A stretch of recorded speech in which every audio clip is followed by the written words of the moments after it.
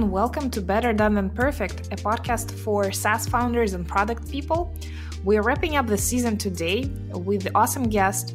His name is Baird Hall. He's a co-founder of Turnkey, and we're going to talk about cancellation flows today.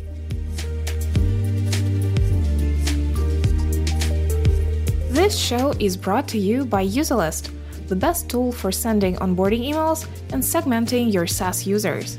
To follow the best practices, download our free printable email planning worksheets at userlist.com/worksheets. Hey, Baird.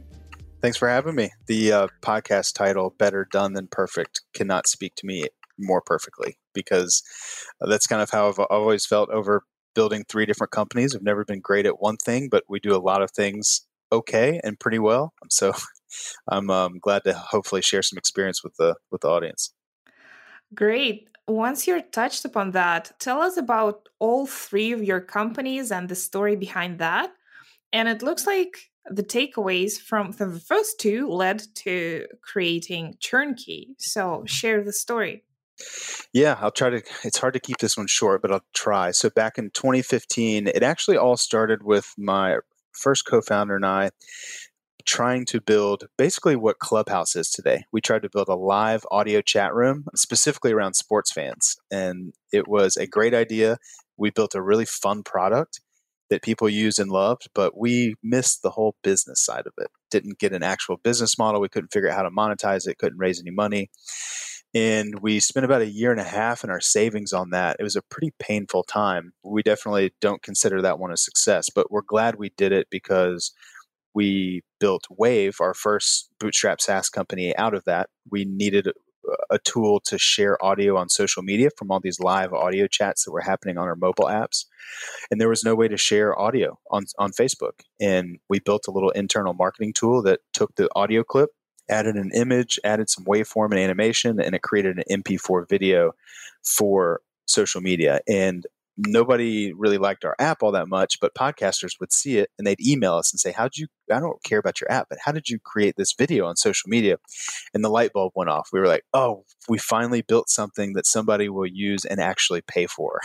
So we sold the old company, the old app, and we started focusing on Wave in 2016.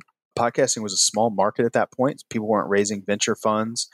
We didn't have any money. So we were forced into bootstrapped SaaS life by default. And we are so glad that happened because it really fits our approach, our personalities, how we like to work. We haven't raised any venture funds for any of our companies. Wave's been around since 2016. It does about 140,000 a month in MRR.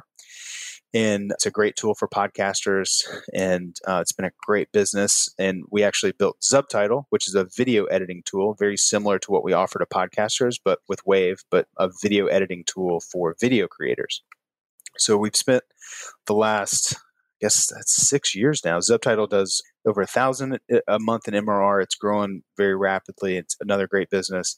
We spent the last 6 years focusing on building tools for creators, which we call, it's not quite B2B and it's not B2C either. It's kind of in this gray area in the middle that we call prosumers. And prosumers are unique in the fact that they come and go quite a bit. You know, they have needs that change throughout the year when they're creating heavy seasons, lower seasons. And we always struggled with churn. And it was just the biggest battle that we fought over the last few years is getting our churn under 10%. That was always our North Star. Of course, outside of growing the business with acquisition. And then out of that, that'll be the main story I think that we get into today, but we built Turnkey, which is a tool that helps SaaS businesses lower churn with better cancellation flows. So we've kind of been just building things for ourselves and just building on top of one another from business to business. And that's what led us to Turnkey. And we love creating new products. We're hooked on it. And Turnkey is the latest one that we're excited to get going. You say we so many times, but what does that mean? Yep, I do want to give a lot of credit to my partners. So we have 5 different co-founders across the 3 different companies. Each company has its own cap table and operate independently, but we all know each other and there's a lot of overlap between the companies. So yeah, there's 5 of us. We're a team of 5, and then about, I'd say, a half dozen contractors across the different companies. We operate very lean. We have a very specific ROI driven approach to what we do. Features that we build, decisions that we make in the business, it is always under the lens of focusing on profitability, sustainability, and building calm companies that are fun to work at, not stressful. They don't have big ups and downs. We love consistency. So we really try to focus on lifestyle. We love working and building new companies, but we also like being able to enjoy the time outside of them. So it's kind of a very specific type of businesses that we like to build. Having focused on the offboarding part of the user lifecycle, and this is super underappreciated, I think. What's your insight? How many founders think about that even when they start a product, and what do you do to cultivate that idea that offboarding should also get attention from the founders? Yeah, it's a good point. I think even before that I think churn's an afterthought for a lot of founders until they start feeling that pain, right? We're so focused on getting the business off the ground and pushing it uphill, and then growth really starts picking up, and you triple down on growth. And we've always said that churn isn't a problem. Acquisition is way more important than churn until all of a sudden it's not. And all of a sudden you have a high churn rate, and your acquisition rate can't overcome it. And then you hit a plateau. And that is when most founders wait to start focusing on churn. And understandably so. We did the same thing. We really waited a long time on churn, and it's the longer you wait, the harder it is to solve those problems, because churn there's no silver bullet for it. There's a lot of different ways that you need to attack churn. I kind of equate it to marketing, where most companies aren't driven off of one marketing channel, right? You're testing and you're trying a lot of different things: content marketing, SEO, paid ads, and they all work to varying different degrees. And you have to decide where to put your focus and efforts to be able to get that return on your marketing spend. Churn's the same way. There's no one perfect way to do it. Every company is going to be different, and you need to try and work on a lot of different things to see what works for your business. And basically what we found with Wave and Zubtitle and these very high volume, lower price SaaS products is that our cancellation flow was focusing and optimizing on that had the best return on investment for our efforts. It was a very clear, like, if we spend 5 hours adding a pause functionality to our subscription offerings, it's going to drop churn by 15%. And it was just something very clear that we could see. And that's kind of where the light bulb went out for us. We're like, wow, this is working so well for us. We need to kind of package it up and offer it to other SaaS founders so that they can plug Turnkey into their SaaS app. So what are the primary principles / things you can do when it comes to reducing churn? Because it feels like we're a little bit helpless there. There's different circumstances in people's lives, and you're just standing there not sure like what you can do. What can you do? Well, I think the first thing that you need to acknowledge is that it's impossible to prevent all churn. You have to know that, okay, there's going to be a certain amount of churn with my business, and figuring out what that should be. Similar to pricing as well. It's like your pricing is never going to be perfect, but you need to find that range that it needs to live in so people are comfortable with it.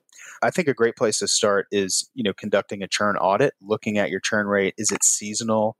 Is it very volatile, or is it very consistent over time? And then also figuring out what different product levers affect churn is really important as well. There's a lot of different ways to attack churn. And I think most people probably start with following the customer's journey and looking at, okay, here's where someone first gets introduced to my brand. Here's when they become a user, a customer, and following that customer journey, and then seeing where churn happens throughout it is really important. So offboarding is probably the first place that most people should start. If your customers aren't getting successfully onboarded, your churn rate's probably going to have a big hit because of that. So making sure that customers are getting activated, and you need to define what activation means. So for us with Wave, for example, a customer would sign up, and if they didn't create their first video, they were never going to convert to begin with. But if they don't create that first video and post it on social media, if they sign up for a paid account, they're eventually going to churn because they never got the value out of the product. So, we call that stepping through the product funnel and figuring out how each step relates to churn, I think is a great place to start.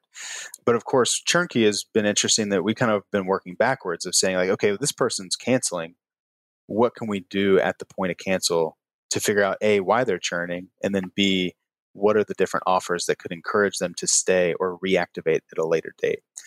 So we probably need to dive into some of the specific points a little bit more, but that's kind of where we start as far as thinking about churn. So, what is the essence of your product? What do you suggest? I suppose there is like a menu of things that you can offer to users instead of canceling. And how do you do that in a nice and not very salesy and remaining legal kind of way? Because we've all Mm-hmm. seen those, Twitter threads about companies that you have to call into by phone to cancel and other things like Yep. that are borderline illegal. Yeah, no, that's a good point. So, yeah, we'll go back to Wave and Subtitle and kind of where this all came from, because it explains kind of how we think about cancellation flows within Churnkey. So, the first insight that we had at Wave and Subtitle is that we had customers that would have a need for our product for a certain amount of months, and then they would cancel, but then we were seeing really high reactivation rates.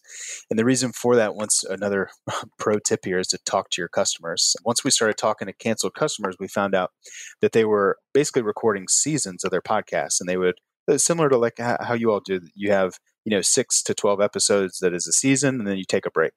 And our customers were canceling because they were in that 3-month break period. And we found that if we offered them a subscription pause, that it ensured that they would come back onto the product and reactivate later, as opposed to hoping that they would come back. And we found that customers preferred that because they wanted to save. They have a lot of videos and design and settings within their account they don't want to lose either. So the pause was a good win-win for one another. So that's a great offering for customers that are canceling. They might want to pause. We saw that big time with COVID, with just market uncertainty in the world. People may be cutting costs for one reason or another, but don't necessarily have to, but they're doing it out of precaution. So offering a pause has been really successful. Also offering discounts. Sometimes the price point is just off. And that's going back to churn as well.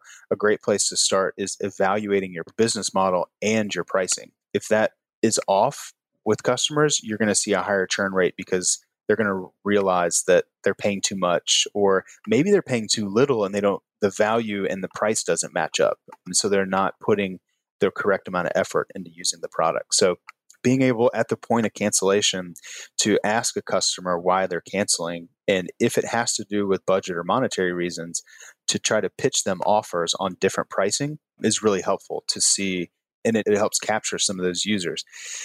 Going back to thinking about churn and approaching it is, that first step of being okay with a certain amount of churn, and then also acknowledging that, when you have 10 users, let's say you have 100 customers that canceled, there's a portion of those customers that didn't actually want to cancel. They may have just wanted a pause. Maybe they needed a different plan. Maybe they needed technical help.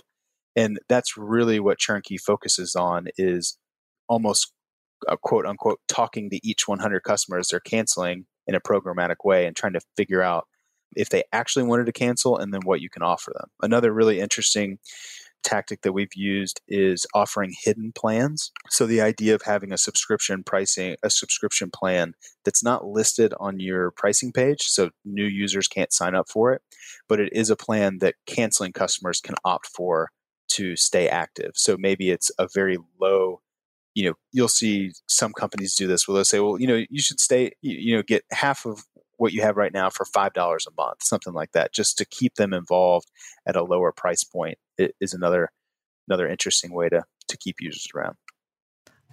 Where did it draw your inspiration for this? Was it purely practical from your products, or is there any good, UX iconic reading that you can do on the topic?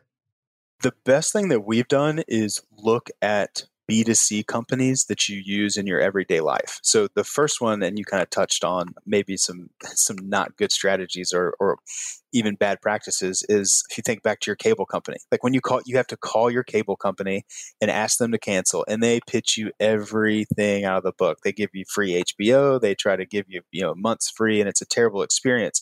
But it's that same kind of concept of, think about the products in your life that you've thought about canceling, but for some reason didn't, and think about what was happening in your mind. One, that it's very common for us is we do HelloFresh at our house. We'll order it, and they send you 3 or 4 meals, and we almost cancel it all the time, but we wind up not, because we go to the cancellation page and we're like, oh, it doesn't take much of an offer to keep us around, because we're like, oh no, we do find value in this. We just, maybe thought we could cut this from our budget. Netflix and these streaming companies are great at it. Disney is amazing at it. They have a very well thought out approach. They try to pitch you on, because they have so many different products, they can give you free ESPN or free Disney Plus, live TV, all these different options, other products that they can pitch you. So I would say keep an eye out. You'll realize that you cancel a lot more subscriptions than you think when you start paying attention to it. And that's where we drew a lot of our initial inspiration. And it is really important for us to make sure that we're not, coercing users to stay and forcing them into bad UI patterns that make them just get frustrated and not cancel, but rather design it in a way that they want to stay and they want to take your offer, because in reminding them of the value that your product provides is kind of the approach that we've taken. So one of the points in introducing a dedicated offboarding experience is to collect cancellation insights. And what can founders do with those insights? How can they store them? How often should they, review them? Because it's not like you go daily and read your cancellation reasons, because it can get pretty depressing. So what's your recommended practice there? It's actually funny. We thought the same thing, and we don't go into our cancellation insights for our other products as well, but our current users log in. There's so many of them that log in every day, and they just want to kind of see a snapshot. I think they might like seeing the saved customers rather than going through the actual cancellation reasons. But yeah, it's a great point. And just to point out, I think we touched on this earlier, but the things that I'm talking about that Churnkey does, you can build all these things yourself, especially cancellation insights. It's a form that users fill out as they're canceling, which anybody can implement, or you can use Churnkey to do it. But that's the first step in, when you start evaluating your churn, you need to be able to look at why users are canceling. And it's good to give them a couple different options to pick from. Generally, you want to be somewhere asking them about budget or price point, asking them about product functionality or features that you're missing. You really want to know that if it's happening, whether or not that they just flat don't need it anymore. That's really important to know. And then having a free form option for text is really important as well, so that you can start learning kind of that qualitative information that you couldn't get in a survey. So one example is COVID. We've had so many people just cite COVID as a reason for canceling when they didn't actually want to cancel. It's, it's things that are out of their control. And once we realized that, we put an option in there to select COVID, and then we'll try to offer them just, a few free months, because, we want them to come back when things get better. So, asking, the cancellation insights is really important. And then kind of the next level of this is understanding how this changes over time. So as you update your product, as you add big new features, how does your churn change? And then the reasons that people are canceling, why does that change? There's not really a great way to do that other than just, tracking it, alongside of your product development cycle is really important. And then the free form is kind of the last point of that. It's making sure that you're almost trying to talk to every user on their way out as much as you can, without actually, because we don't have the time to talk to every single customer on their way out. This is kind of the best way to do it. At Userlist, we don't have any fancy replacement options, but we do have a handmade cancellation survey. And we found great luck replacing different options with just a single free-form field, because everybody would say, missing an important feature, or like, so our versions were just so handy that nobody cared to explain more. So we removed them all and replaced them with a single field, which produced much better results. Yeah. Forcing users to have actually type something in. And we also found that setting a minimum character requirement for that is really important, because otherwise people will just type something in. But if you make them type 50, we set it to 50 characters, makes them, okay, well, I actually need to explain, which is, I think is totally fair that, just we're happy to cancel your account. Just let us know why, so we can try and be better. And most customers want to help you out anyway. So yeah, that's a good point. We get a lot of people that just cite budgetary concerns, and that's just kind of a catch-all that, they don't really mean that, or that probably means a lot of different things. So yeah, getting them to actually type it in is really helpful. What are the biggest mistakes that you see happening when it comes to, dealing with churn? not dealing with it, I know. Yeah. But what are the rest? Well, I think, the biggest mistake that we see is just waiting too long to address it. That's what we did. We waited until it was such a big problem that we had to put our whole company on hold for months to focus on it and bring that churn down. Another big mistake is not calculating your growth ceiling. So this is something that a lot of founders, or we always think about growth in terms of acquisition. But growth is actually acquisition minus churn. That's what your growth turns out to be. If your churn is higher than what you acquire, then you're not actually growing. So understanding that acquisition and churn work together to determine how high you can grow. If your churn's at 10%, there is a mathematical ceiling that you can hit as far as churn goes, and understanding what that is and knowing what change, if you drop churn by X%, how does that change your growth ceiling? Of course, you can raise pricing and do some other things to increase that growth ceiling, but eventually you're going to have to address churn. So making sure that you get on it early. The cancellation insights is we see a lot of founders, especially early stage founders, that just don't have that plugged in at all. And so the longer you go without that, you're just missing opportunity for collecting data and insights. Even if you're not using them right now, just having that in place is a great first step. I would say those are the biggest mistakes that we see initially. Outside of that, you start getting into like really specific tactical things within onboarding or engagement. I will say something else that we've learned is there's a little bit of a movement right now trying to predict churn using whether it's just algorithms or AI or whatever it may be, even if it's just specific reporting. It's a helpful thing to do, but we found it's almost it's a self-selection bias almost, that you can predict churn, but those customers are probably going to churn anyway. So even when you get to the point where you can predict that they're going to churn, it's already happened. It's already in the process of happening. So you can hit them with engagement campaigns, and it's definitely, it's worthwhile to attempt that. But we found that that's where we started initially. Is we thought, if we can predict churn, we can stop it. Turns out that if you're just predicting something that's going to happen in the future anyway. So that's something that we've seen a lot of people starting to focus on that hasn't really been figured out yet. Now, maybe that's a technical limitation to how the prediction models are actually working, but I think that's to be determined.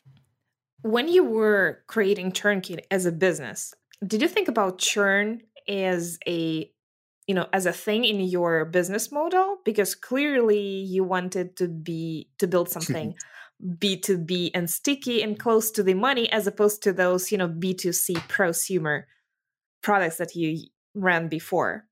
Is that something that founders should be thinking about before they start a product? It's a great question. I don't think there's a perfect answer. I'll say a little more context. I think that the traditional advice in the SaaS startup world has been, you need to go B2B. Like you said, the closer to the money, the better. And that's definitely true when it comes to pricing and churn. We have very low churn at Turnkey, which is ironic and good. But also, I think the market that you pick, it's obviously important, but you shouldn't just pick B2B just because that's what people say to do. I will say that, running these prosumer SaaS businesses, these two in the past, it's actually, I think it's easier to get 10 people to give you $10 than one person to give you 100. So it's a give and take with both business models. With the B2C side of things, you're going to get a lot higher conversion rates, and acquisition's probably going to be easier, but your churn's going to be a lot higher. And then with B2B, it's going to be the flip side of that. It's going to be harder to activate businesses, but you're going to have lower churn and you're going to keep those customers around for a long time. So, it's definitely something you want to think about and make sure that I think the most important thing is that your pricing and model matches up with that. When your pricing and model, doesn't reflect for that, kind of what's works in that industry, that's when things can become a problem. But with Turnkey, it's been interesting. It's our first B2B business. It's a bigger lift. The software, security is a much bigger concern. Integrations are required for a lot of B2B companies, B2B software. And so it's been a much bigger project, very different. And then sales cycles are longer. So you have to be okay with that and know how to navigate sales cycles is really important as well. With with our previous businesses, it was, freemium, just try it out, and more focused on conversion rates. So very different. It's helpful to kind of at least know what you're getting into before you make that decision. Awesome. Thanks so much for sharing your wisdom today. As we are wrapping up today's episode, what's one last piece of advice when it comes to improving your cancellation flow in your SaaS product? One last piece of advice that I would give SaaS founders focusing on their cancellation flows would be to experiment and test. Know that it can always be better. It's never going to be perfect, right? That's why we're here. Better done than perfect. But I mentioned this earlier, but just to reinforce the idea that there's a lot of different ways to fight churn, and you need to be experimenting with onboarding, engagement, your cancellation flows, pricing as well affects it. Everything works together that produces your churn. Make sure you're talking to customers, making sure you're collecting information, and you're trying different things. It wasn't until we talked to customers and realized that they needed a short pause instead of cancellation that our business completely changed. We were able to bring churn from 13% down to 9%, completely increased our growth ceiling, and allowed us to scale up, hire more people, and do a lot more things and continue getting to the next level. So focus on churn early, collect that information, and constantly be tweaking it and trying to make it better. Amazing. Well, thanks so much. Where can people find you personally and your business online? Probably easiest to find on Twitter. It's at Baird Hall. I think I'm the only Baird active on Twitter, strangely enough. So it should be easy to find there. And you can find Churnkey. It's churnkey.co. And you can find us on Twitter as well. That's really where we spend a lot of time engaging and talking with others. So we'd love to chat. Check out Churnkey. We've got a promo code as well for the listeners, and I'm sure you'll put those in the show notes. That'll give you the first month free. So you can sign up, you can plug Churnkey into your SaaS application at no cost. And if it doesn't save you any money, which we are confident that it will, we've yet to have somebody sign up and implement and not save customers in month 1. So if that doesn't happen, you can cancel risk-free. Also, we are happy to help with the implementation process. If you decide to go with Churnkey as opposed to building it yourself, we're happy to help you through the installation process and get you up and running. Amazing. Thanks so much once again, Baird. It's been great. Let's hope all our listeners try and make those improvements starting today. Thanks for having me. Thank you, and have a wonderful rest of your week.